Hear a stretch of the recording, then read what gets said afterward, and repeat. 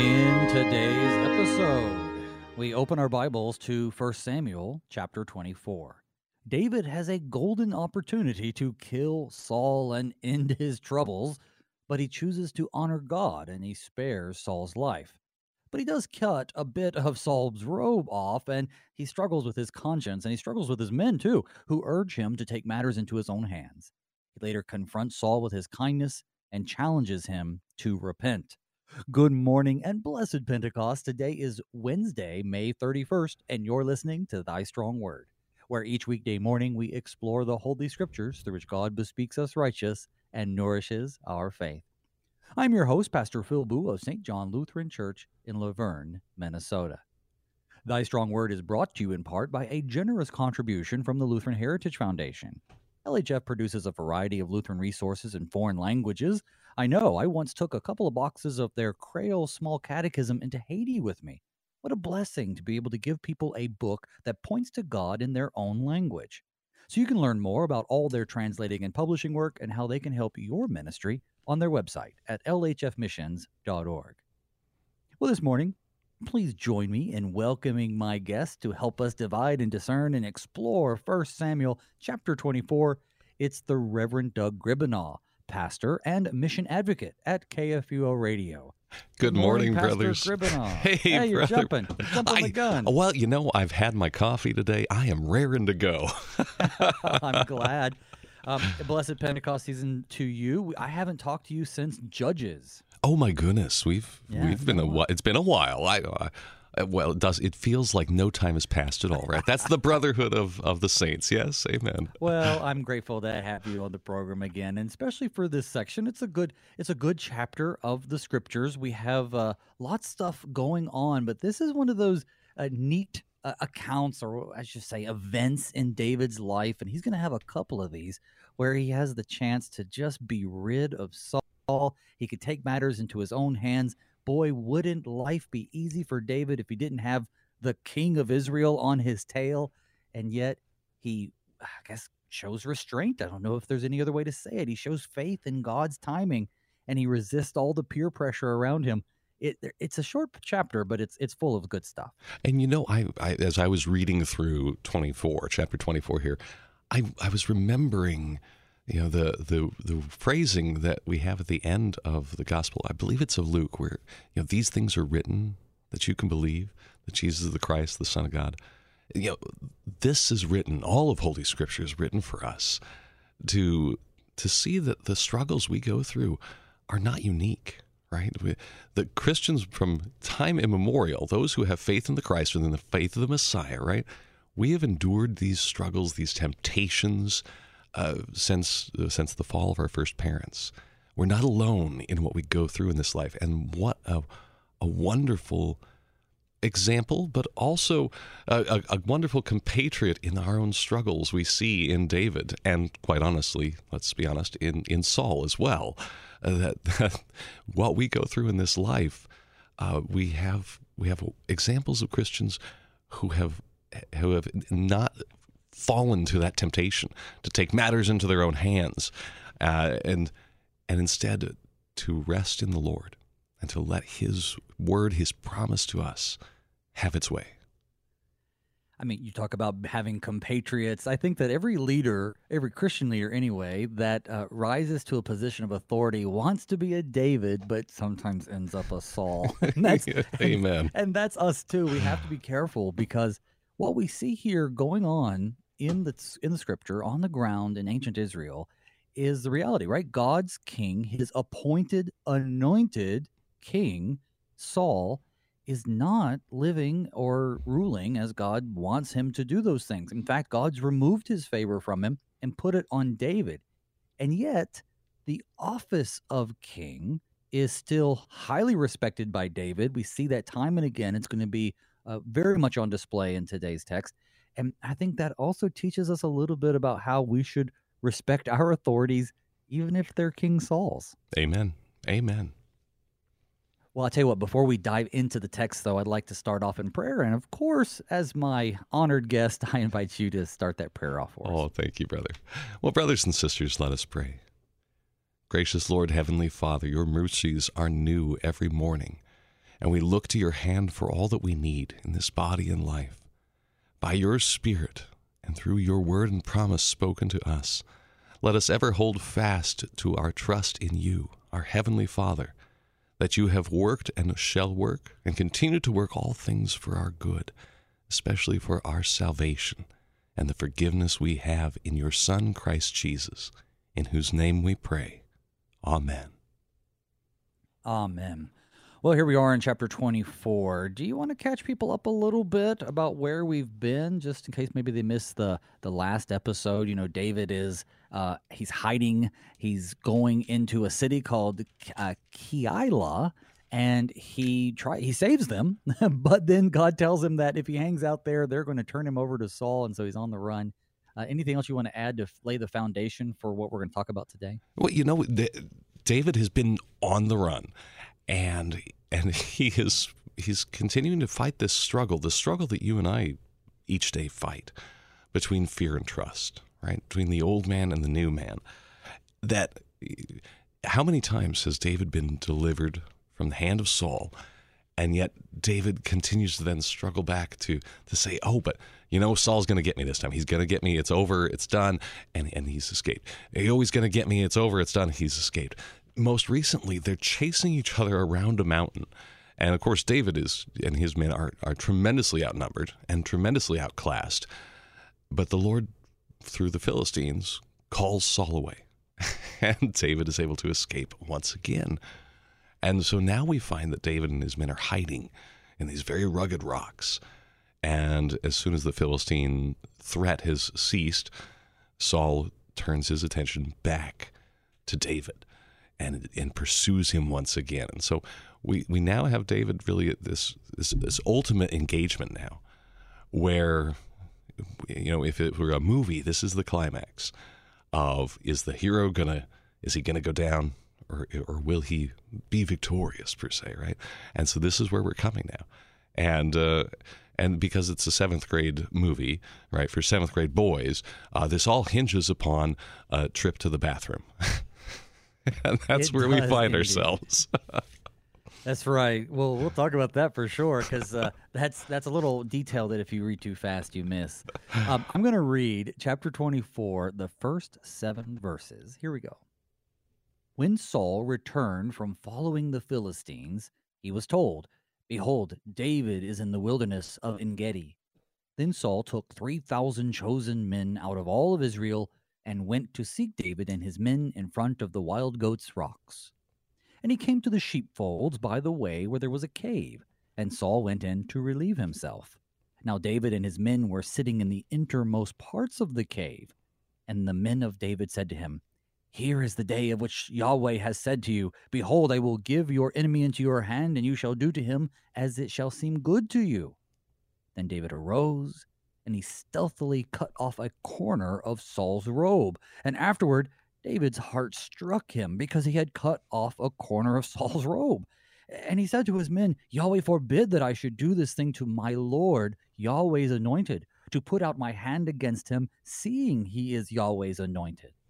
So David persuaded his men with these words and did not permit them to attack Saul. And Saul rose up and left the cave and went on his way. So David and his men are in the wilderness of En-gedi. We talked about that a little bit yesterday. En-gedi means spring of the goat or spring of the kid. And it's this freshwater spring that's located right there in that wilderness, in the Judean wilderness. It's an oasis. And it's this, he's been hiding in caves and in crevices and going through the mountains. And God has brought him to this just beautiful place where I imagine they got a little bit of respite from having to be on the run. And then Saul finds him there. And you know, Saul is taking 3,000 men out of all Israel to chase after really David. Yes, David has 600 guys with him, but really he's dedicating a lot of, let's say, national security resources to go after this one man. Well, and you know, all I can think is that isn't that how it always seems, though? You finally have a little bit of respite, and that's when the other shoe drops. You know, and I empathize with David. Okay, finally. Uh-oh, on the hill. There he is. Exactly. Dive into the cave. But the thing is that David, yes, he has 600 men, volunteers who've stood up with him. But it's 3,000 to 600, 5 to 1. And beyond this, though, the men that Saul has with him these are elite guards. These are the best of the best. This is a SEAL Team 6,000, right? That's coming after David. So David has, good intentioned, well-hearted men, probably good battle warriors in their own right, but certainly outclassed, outnumbered, outmatched by any worldly estimation. And if you were just to look at the numbers, this is the end. David's done. Well, absolutely. And he has this mighty force that's going against him. And David, I think he's tempted. He's tempted because he's hiding out in this cave, probably because they heard they were coming. And then the men, once the opportunity presents itself, are, I guess, twisting God's words, or let's just be fair to them and say misinterpreting God's will and saying, this is it, right? Because as it says, Saul went in, and the Hebrew says, and covered his feet.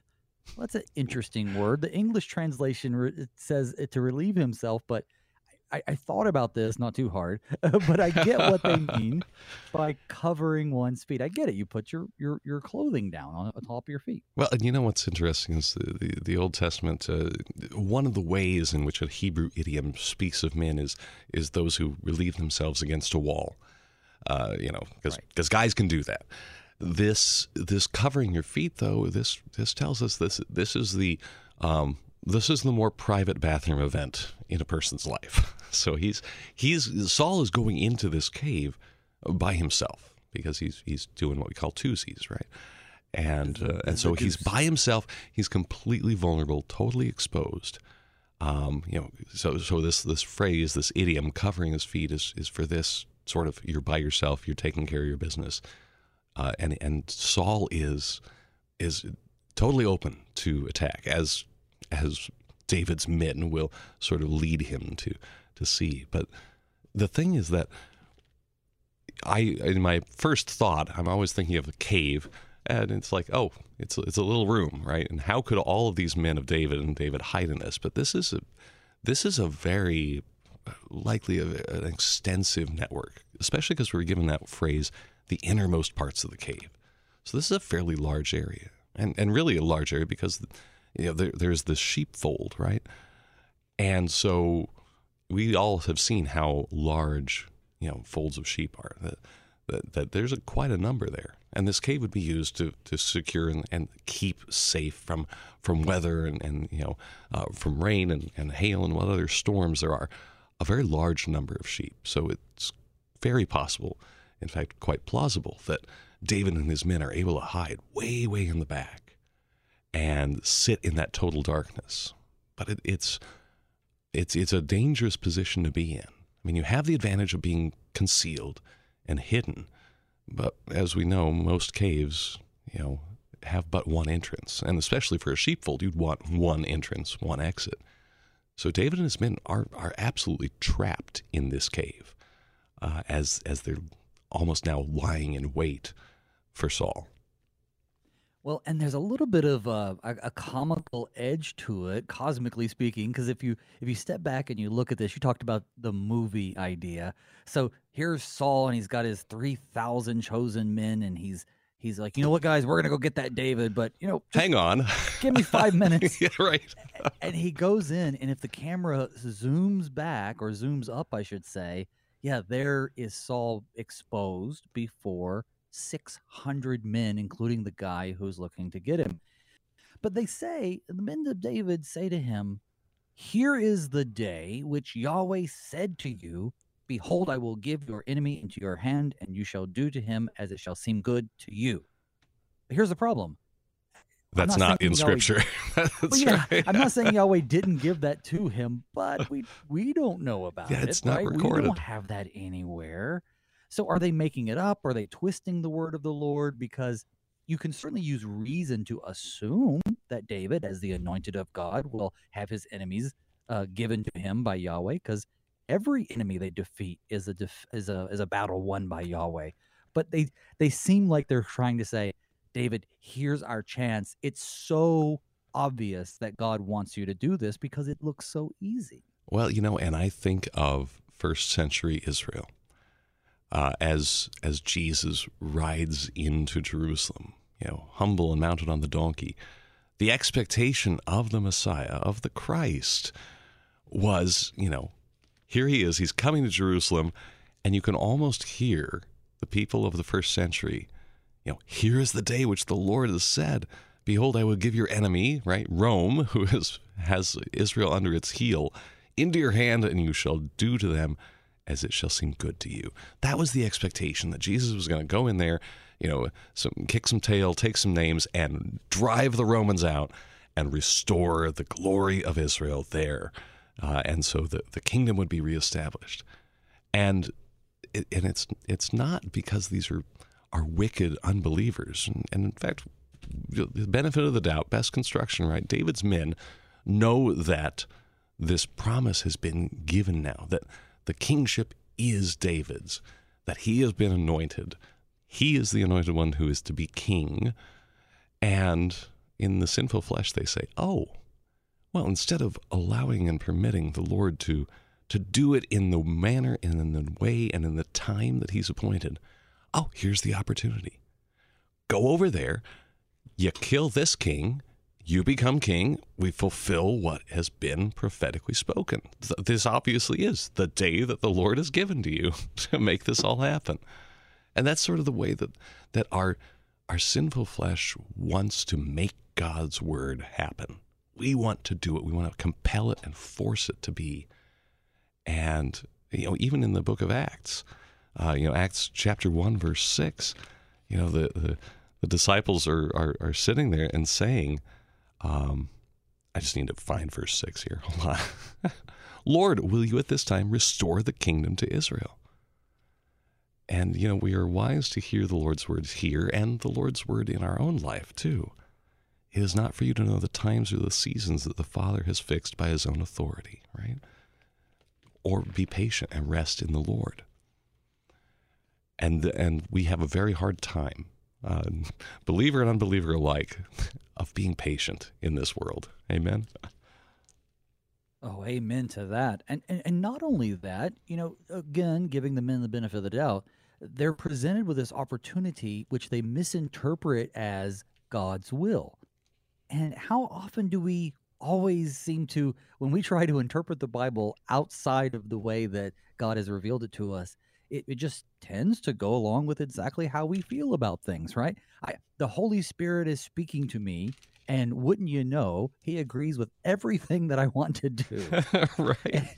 And it doesn't work that way because, as you said, our sinful nature. And we certainly don't need the devil's help, but the devil also uses these types of things to convince us that the sin that we're committing or are wanting to commit is no big deal, right? Either it's God-pleasing because God would not have presented this opportunity. God would not have made you that way. God would not have given you this ability if he didn't want you to do those things. And doesn't mean it's always God-pleasing. Amen. Or even perhaps worse, when we start to then sort of justify our sin by saying, but I could have done a lot worse. See, this is really just a little thing. I don't know why I just thought of this, but when my wife and I were one of our first places that we lived, the landlady there was charging us pretty high amount, but it was reasonable. And then our electric bill came in, and it was enormous. And to cut a very long story short, we found out that we were paying for the electricity of our neighbor too. Oh my goodness. And that he was told that his electricity was included because we were paying for it. And so when we approached her and we said, well, listen, wow, you're charging us, rent, but then we also have to pay this high bill. And she says, well, I could have charged you $1,000 a month, but I'm only charging you $400 a month or whatever it was. Right. And so it's like, well, then by that logic, you could have charged me $6 million a month. Look at what we're saving. $1 million. And you're right. That's right. Right. And that's how we treat our sin, right? This is just a little sin compared. I'm not a I serial could have done killer. so I'm much not worse, right? Yeah, exactly. But, having been I think, a father, I find that I am so much like my toddler children. And we adults really are just nothing more than toddlers. We just hide it better. When my kids get in trouble. Oh, yes. Well, Dad, I could have done this worse thing. All I did was this. I could have hit my brother Sam. Instead, I just yelled at him. It's funny you bring that up because, the Lord calls us his children, and there's certainly something more significant than that than just being juvenile, but sometimes we're juvenile. And he calls us, we're sheep to his shepherd. And and I think I read online something. It was an atheist talking about how ridiculous to call yourself sheep because sheep are dumb and sheep are this and sheep are that. And while that's not the entire connotation for the sheep shepherd imagery, we are that way. We acknowledge that we are stubborn and we don't do as our Lord always wants us to do. And I think in our text here, David is convinced. I think David's convinced for a moment. Amen. Because they say, he'll give your enemy into your hand. You shall do to him as it seems good to you. So then he arose. And it's not written in this way, but I get the sense that he arose to do something. And then instead, he just cuts off the corner of Saul's robe. Because as soon as he does that, his heart struck him. But that's also an interesting phrase. Amen. And that his conscience, it aches him. And it's not just this is, I think that what we see is the significance of his trespass. Because David, I think, is recognizing that he has trespassed the law of the Lord in really two ways. He has taken an action that is against the Lord's anointed, against the king, right? Who David continues to recognize. The Lord's anointed. This is the king of Israel, to whom I have sworn fealty, right? But more than this, he's also cut off the corner of the robe. And I was thinking back to the book of Numbers with the corner of the robes have the tassels. And the point of the tassels is to remind the people of Israel of the Lord's commands, of his laws. And so David has trespassed the law by physically taking God's law into his own hand. So I think there's really a sort of poetic effect of what he's done here and how much it has struck his heart that he's trespassed the law of the Lord, and he's taken the law of the Lord into his own hand and realizes how close he has come to the kind of self-idolatry that has led Saul to lose the Lord's blessing. He's come so dangerously close to that same dangerous precipice of sin. I think that a lot of people look at this and they go, oh, well, this is just David showing Saul later, which he will do, just how close he came. Look how merciful he is. He didn't kill him. He could have because he was so close. And again, David does do those things. We'll read that in a minute. But you're absolutely right. There's a lot more significance to the corner of the robe that he cut. It would have had that tassel, which reminded people of God's law. And this is the king's robe. It's the king's robe, right? So it kind of, in a symbolic way, hinders the king's relationship with the Lord because now he's out of compliance. His uniform is out of compliance. Now, of course, Saul has kind of burned that relationship a long time ago, but still, Saul was still God's anointed leader, and that king's robe is a symbol of his divinely appointed office, the same robe or fashion of robe that David will wear. David will be that king. And so there's also something to be said of if David is going to rule in under the appointment of God and expect people to respect that, he has to respect the ruler that's currently in place. And that's really the crux of this whole story, is that he, and this won't be the last time, but he has to respect the office of the office, even if he doesn't respect the man. There, I butchered it, but I think you understand what I'm saying. We got there. And David gets there as well with what he comes back. He comes back from this. His heart is aching because he realizes he's been dancing with the devil, right? He's been entertaining sin. He's committed sin, and now he's coming back, and he's giving correction to these men. And I love what he says then. The Lord forbid that I should do this thing to my Lord, the Lord's anointed, or in the Hebrew, the Messiah, right? To put out my hand against him, seeing he is the Lord's anointed. And so David persuaded his men with these words. And it sounds like, again, it was good that we gave them the benefit of the doubt, because if he appeals to the Lord and the men are persuaded, then it sounds like they have faith in the Lord too. Amen. Amen. Though, yeah, it's a challenge we face each and every day, that we don't take the Lord's words and even mildly massage them into a validation for our own sinful acts. So David persuades his men. They don't attack Saul, and Saul rose up and left the cave and went on his way. This is going to be confirmed in the next verses, which I'm going to wait till after the break to talk about. But it seems as though Saul did not notice. His robe or his clothing covered his feet. However, again, I'm trying to think of the robe. Obviously, is a top garment, but he's able to take this away, cut it away, in such a stealthy manner that Saul just finishes his business, hops up, and leaves the cave. And I think that's interesting too, because I don't know if Saul would have known that, he would have flipped around and attacked him or done something, but he doesn't. I guess he gets away with it. Well, and I actually thought about this in a sort of a practical sense,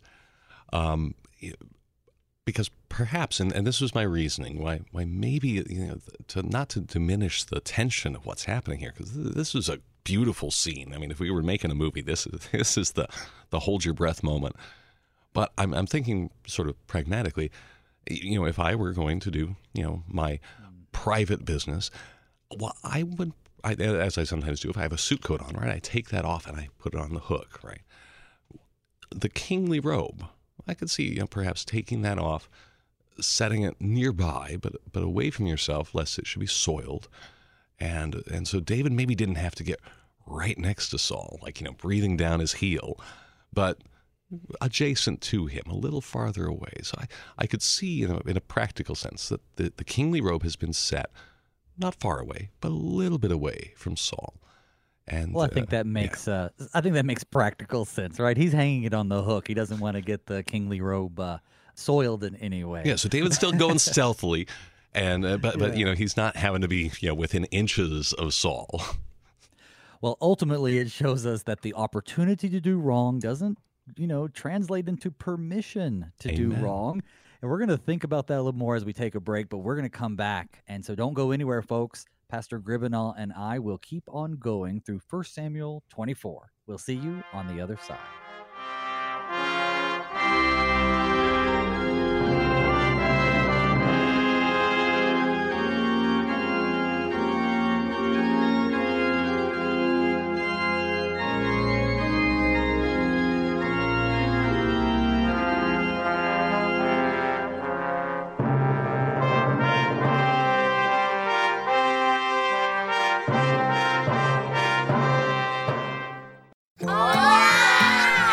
These are the voices of young Lutherans in Mexico City, children who are excited to learn more about their Savior, Jesus.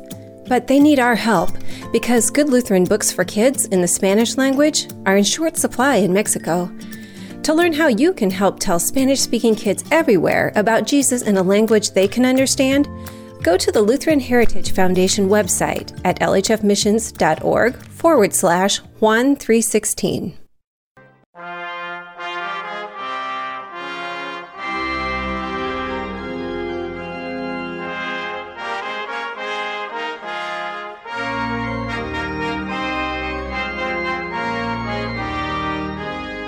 Welcome back to Thy Strong Word. I'm your host, Pastor Phil Booe. With me this morning is the Reverend Doug Griebenaw, pastor and mission advocate there at KFUO. Thank you so much for joining us. I do pray that God blesses you through our study.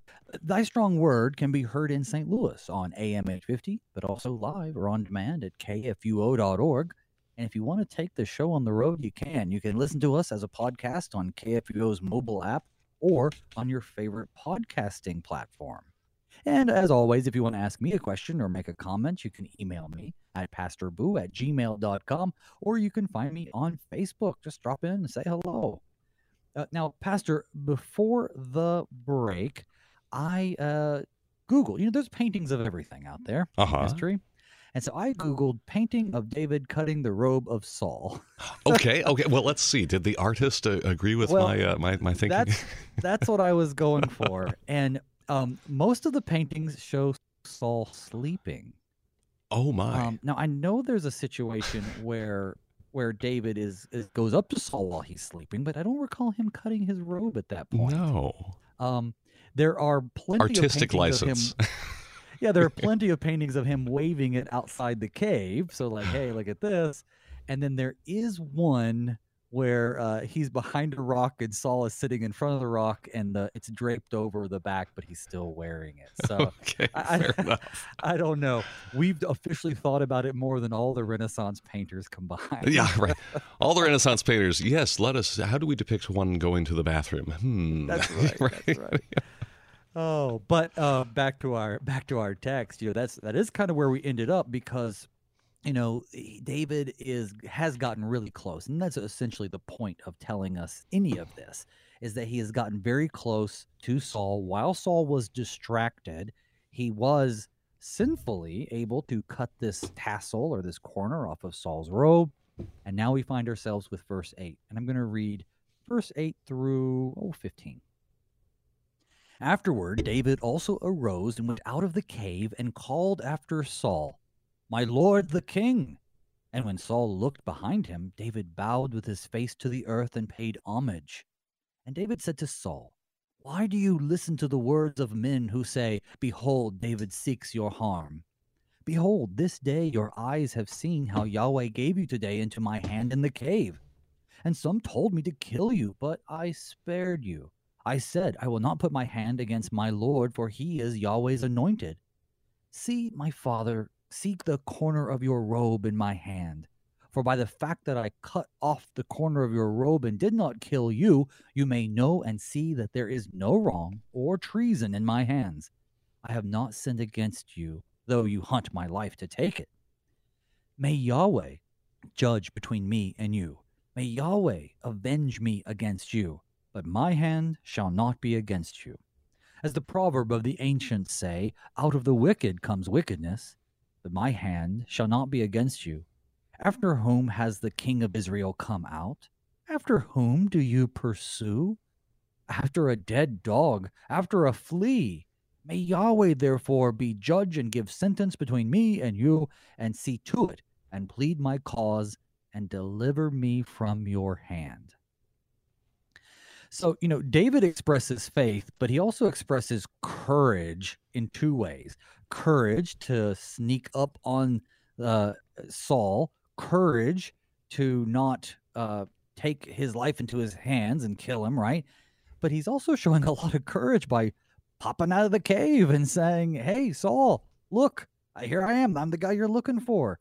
But that's not how he does it, right? He prostrates himself before the king. He pays him homage, and he tries to plead with him that he really isn't trying to hurt him, no matter what he thinks.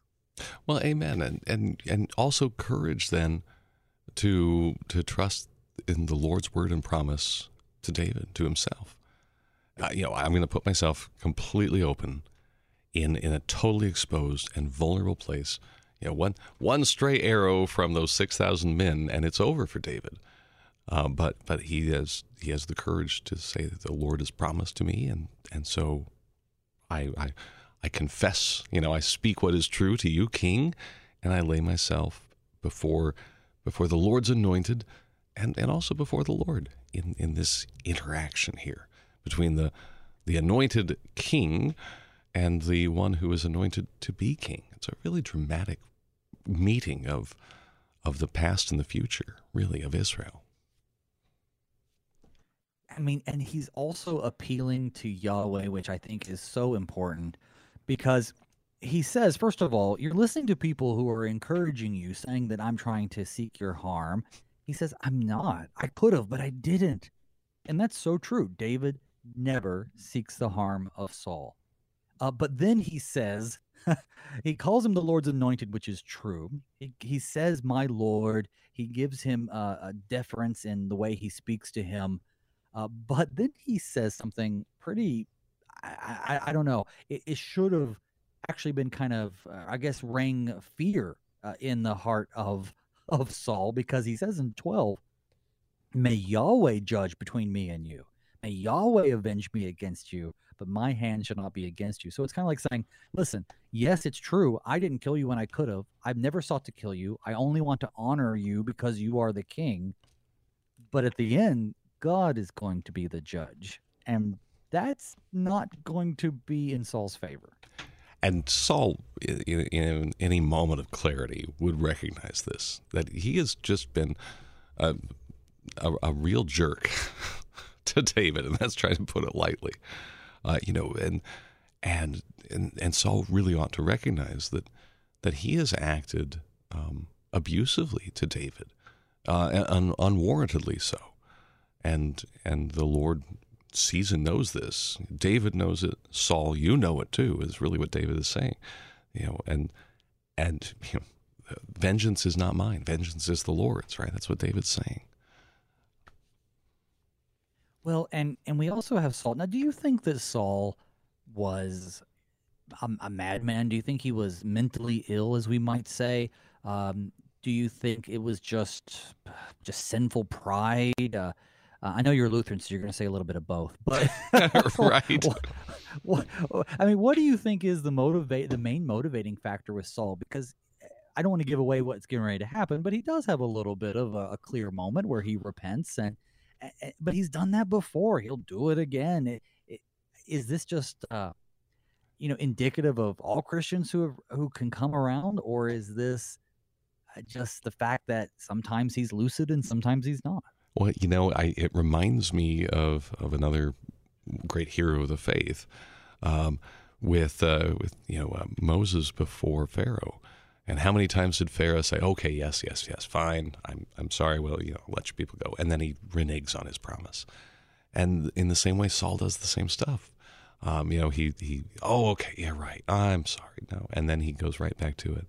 I think in terms of Saul, it's an interesting thing, because I sort of look to try to put myself in the place of all these different people, because we are mixes of saint and sinner, and when you just get so upset and angry that you see red, or you're so filled with fear that you panic, that you do things that are irrational, that are foolhardy, that are selfish, that are wicked.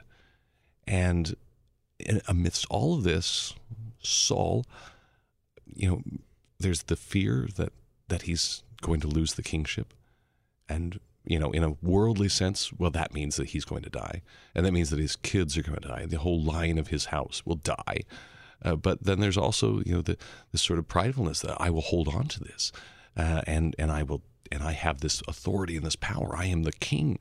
I can do what I want.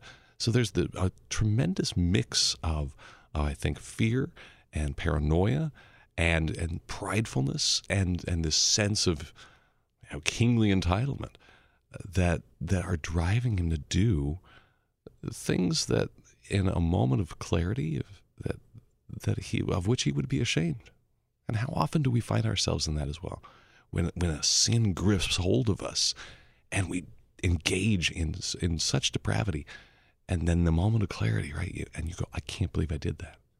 I am really, to borrow David's words, I'm a dead dog. I'm a flea. I am poo. I'm a bad guy. Lord, forgive me.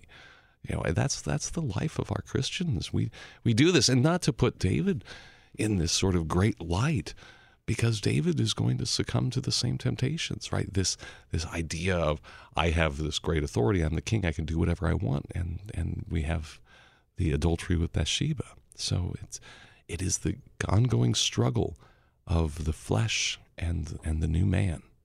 It's the hallmark of our life this side of glory. That's why we lay and trust in God's word and promise. We lay our sins at the feet of Jesus, and we ask him to be merciful to me, a sinner. See, I think that's interesting because when we first see Saul, he's hiding amongst the baggage. He's afraid to become king. And I think that is the appropriate and natural reaction. Back when we first covered this, I reminded the hearers about the custom up in Canada, where when the Speaker of the House of Commons is chosen, he has to be dragged there by the Prime Minister and another, I think the leader of something else, but he has to be dragged to his seat. Now, it's all a ceremony now where he's dragged to the seat. So they playfully kind of drag him to the speaker's chair. But it comes from a real custom where you didn't want to be the Speaker of the House of Commons because you had to give bad news to the king, and it's a good way to lose your head. And so this guy, he's the king, but is he right? He's the prince of Israel. God still is the king. And so he was rightfully fearful to become king of Israel. This is Saul we're talking about. But then that Proverbs, right here, David says the proverb, out of the wicked comes wickedness. I would refer to a proverb that says, power corrupts, but absolute power corrupts absolutely. And we see that, right? So now we've come a long way from the fearful, shy Saul who is forced to be king because God has anointed him. And now he's the very powerful, but also very jealous of his power, very paranoid, very heavy-handed king of Israel. And as you rightly pointed out, David's going to struggle with these same things too. I think our American romanticism for kings and queens and princes and princesses comes more from Disney than reality, because this is not a great position to be in, to be the leader. Well, and even King Arthur and the Knights of the Round Table, we have that idealized, perfect, Christian kingdom, and yet when we know these stories, and there's a reason we retell these stories to ourselves to remind us this side of glory, things are not going to be these idealized things. There is the human sinfulness that remains. I was thinking of a similar proverb from our Lord in Matthew 15. What comes out of the mouth proceeds from the heart. This defiles a person. For out of the heart comes evil thoughts, murder, adultery, sexual immorality, theft, false witness, slander. So out of that heart, out of that sinful flesh comes this wickedness. And it's with us all our lives. It's a struggle that we endure. Well, up to this point, every time David encounters Saul, Saul refers to him sarcastically, I believe, as the son of Jesse. Well, he changes his tune here. We're going to read 16 through the end of the chapter, verse 22. As soon as David had finished speaking these words to Saul, Saul said, "Is this your voice, my son David?" And Saul lifted up his voice, and he wept. And he said to David, "You are more righteous than I, for you have repaid me good, whereas I have repaid you evil. And you have declared this day how you have dealt well with me, in that you did not kill me when Yahweh put me into your hands. For if a man finds his enemy, will he let him go away safe? So may Yahweh reward you with good for what you have done to me this day. And now, behold, I know that you shall surely be king, and that the kingdom of Israel shall be established in your hand. Swear to me, therefore, by Yahweh, that you will not cut off my offspring after me, and that you will not destroy my name out of my father's house." And David swore this to Saul. Then Saul went home, but David and his men went up to the stronghold. So, in the same way that Saul tends to escalate quickly, going from listening to music to throwing spears, right? Here he goes from a battalion of 3,000 men waiting while he's going to the bathroom because they're going to go and they're going to kill that David. And then David just pops out of the cave and says these words, of course. And he goes, "I'm sorry, you're right. I mean, obviously the Lord's at work here. We know the Lord's at work. But Amen. but even aside from the Lord being at work, just being a bystander, being one of those 3,000 that left, left mama and the kids at home. I got to go on a mission for the king. We're going to kill this guy. We're going to track him down. We've been in the desert for days tracking and asking people and hunting him down. And we find him and the king goes, "Oh, never mind, everybody. We're cool now." Right. We're cool. It seems, I'm surprised they didn't rise up against Saul. Well, we have two of these heroes of Israel. Remember the songs that were sung. Saul killed his thousands, David killed his 10,000s. So I think there's still maybe there's a hesitancy because David's the king said we got to pursue David. He's a bad guy. They've also heard and witnessed David's actions. I mean, even if they're too far away to hear, they see that David comes out of this cave where Saul just was, prostrates himself down, making himself completely vulnerable.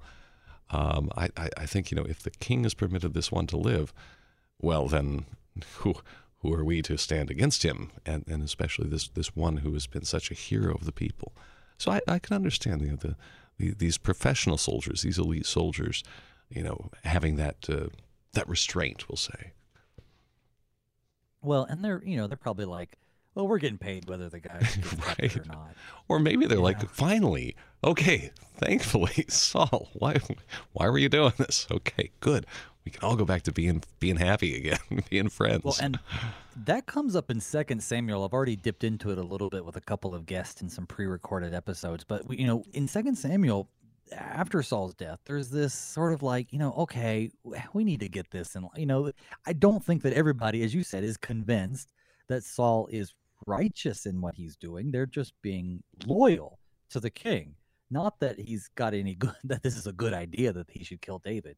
So I see your point. I think that they very well may have been sort of relieved. It's like none of them maybe wanted to be the guy who kills the anointed future king of Israel, David, the guy who went up as a kid against Goliath, or as a young man, I should say, against Goliath.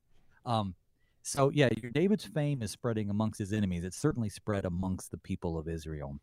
But it's interesting, even the language that King Saul uses, because he says, "For if a man finds his enemy, will he let him go away safe?"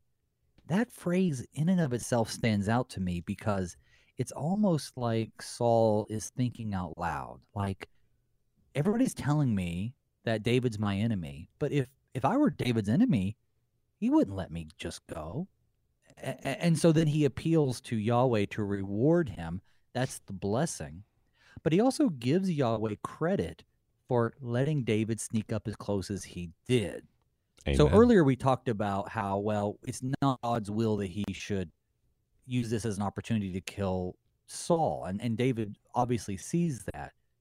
But God is still behind it all. God still allowed all this to happen. He allowed Saul to be vulnerable for a moment. He allowed David to get that close to him. And David was faithful, whereas he could not have been. But yeah, so even Saul recognizes that Yahweh is in control. And finally then Saul confesses, and he says what's true. The very same thing that his son Jonathan had said just in the last chapter. Do not fear, for the hand of Saul my father shall not find you. You shall be king over Israel, and I shall be next to you. Right? And the tremendous love that David and Jonathan have for one another. What a kinship. And now, King Saul, Jonathan's father, is maybe in a resigned fashion, but also maybe in a relieved way. He says, I know you shall surely be king, and the kingdom of Israel shall be established in your hand. But what he says next is what makes me think that there was a lot of fear that was driving this madness, this just insanity to attack David, because he then asks David, who he knows will be king, "Swear to me, therefore, by the Lord, that you will not cut off my offspring after me, and that you will not destroy my name out of my father's house."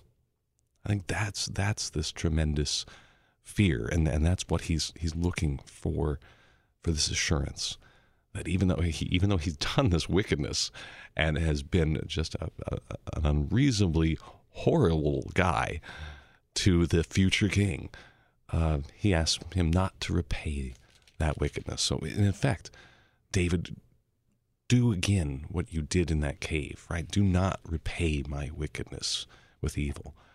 Do not repay my family for the wickedness that I have done to you. Now, this is, for people who are keeping track at home, is the very first public admission of David's future succession by Saul. It's the first time that he admits publicly that, yes, you are going to be the future king. But you mentioned Jonathan. It's not the first time that we've been told that he knows. Jonathan says back in chapter 23, verse 17, Jonathan says to David, "Do not fear, for the hand of Saul my father shall not find you. You shall be king over Israel, and I shall be next to you." And then he says, "Saul my father also knows this." Mm-hmm. So the whole time that Saul is hunting down David, he knows in the back of his head that God has chosen him to be the next king. And so this is just publicly reiterating what he already knows. And we have the similar covenant with Jonathan about not cutting off the offspring too. Mm-hmm. And that tends to be his major worry, that, he doesn't want the sins of the father passed down to his sons. And David is so gracious because he said, okay, he swears this. And we see this future benevolence coming out as we read the scriptures. David's going to have opportunities to strike against Saul's descendants, and he doesn't. He doesn't kill them all. He doesn't wipe out his father's house. Or I'm sorry, Saul's house. His father-in-law's house. His father-in-law's house, right? That's the aspect we sometimes forget too, right? Because they're pretty close. David's married to Saul's daughter, and I love the scripture makes very clear that they love each other. I mean, this is not just a political marriage. David and his wife, they're in love. This is a God-pleasing marriage. Well, then this is not our text today, but the very next verse, and it's worth including, is that Samuel dies. Now, Samuel died, and all Israel assembled and mourned for him, and they buried him in his house at Ramah. David and Abigail, which comes next, is what we'll talk about tomorrow. But just that little transitional there, it pops back in to remind us that Samuel's still around, but now Samuel has passed on. He's with the Lord, as we might say. And all Israel assembled and mourned for him. In some ways, what good timing for them to reconcile just before, if we're looking at this purely chronologically, for them to reconcile at least for a brief moment. They're not going to be together. They're not going to be hanging out in the palace together. But at the same time, Samuel, that great last judge of Israel, he dies, and the whole sort of narrative is brought to a turning point. Yeah, and it's one of those things where what a wonderful timing, and I think of how you and I in this walk of life, we want to be reconciled. Sometimes the way that the Lord works, it is not possible, right? Sometimes reconciliation doesn't happen before one or the others is called home, and the thing that I think here, in terms of David, is, he was so mistreated and so abused by Saul, and yet to his credit, he didn't let that vengeance, that anger, that hurt really take hold and lay its roots of sin deep in his heart to become a point where he hated Saul. And he was overcome with that passion to kill him. That he kept wishing to be a good and faithful servant of the king, and he desired to be reconciled. He wanted things to go back to the way they were. And so for you and I and our brothers and sisters out there, we're always seeking and wanting that reconciliation. Guard against that hurt and that anger, that fear, that distrust that can pervert and twist and really dig its claws into our hearts and always be seeking reconciliation and love. You know, I think of Romans chapter 12. Beloved, never avenge yourselves, but leave it to the wrath of God, for it is written, vengeance is mine, I will repay, says the Lord. To the contrary, if your enemy is hungry, feed him. If he is thirsty, give him something to drink. For by so doing, you'll heap burning coals on his head. Do not be overcome by evil, but overcome evil with good. And seeking that reconciliation, and seeking that peace that the Lord sent his Son to enact and create in us, right, to reconcile us with the Father in heaven, but then also that we could be reconciled with each other. That is really something for us to strive toward, and to pray that the Holy Spirit would enable within us, because it's a hard thing to do. I be honest with you, I struggle with that myself quite a bit. Well, amen, brother. I'd like to thank my guest this morning, the Reverend Doug Griebenaw, pastor and mission advocate at KFUO Radio. Pastor, thanks for being on the show. It was my pleasure. Thank you. Folks, tomorrow we're going to get back together. We're going to talk about David and Nabal, a rich and rude landowner, and we're going to be introduced to Nabal's wife, Abigail, who, she has wisdom beyond her husband. And also be sure to tune in on Friday. It's our Free Text First Friday episode. We're going to have Reverend Frank Rufato, LCMS pastor, retired police detective. He's going to be on talking about how we can minister to the authorities. So don't miss it. That'll be all coming up this week. So until then, may God's peace and blessings be with you all as we pray, Father, keep us in thy strong word.